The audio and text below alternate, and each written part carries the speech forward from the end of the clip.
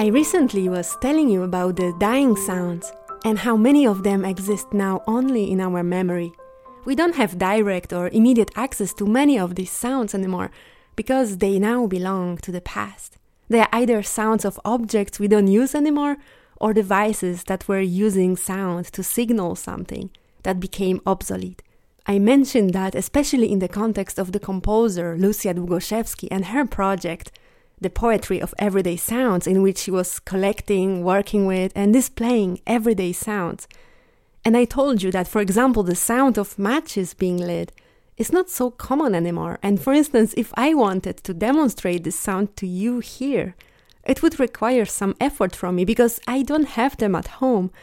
And this is funny because just recently I became part of the sound art show in which in one of the installations the matches play a very significant role and are exposed as objects of the past, celebrated with a certain nostalgia and even romanticism, as if they were evoking forgotten times and places.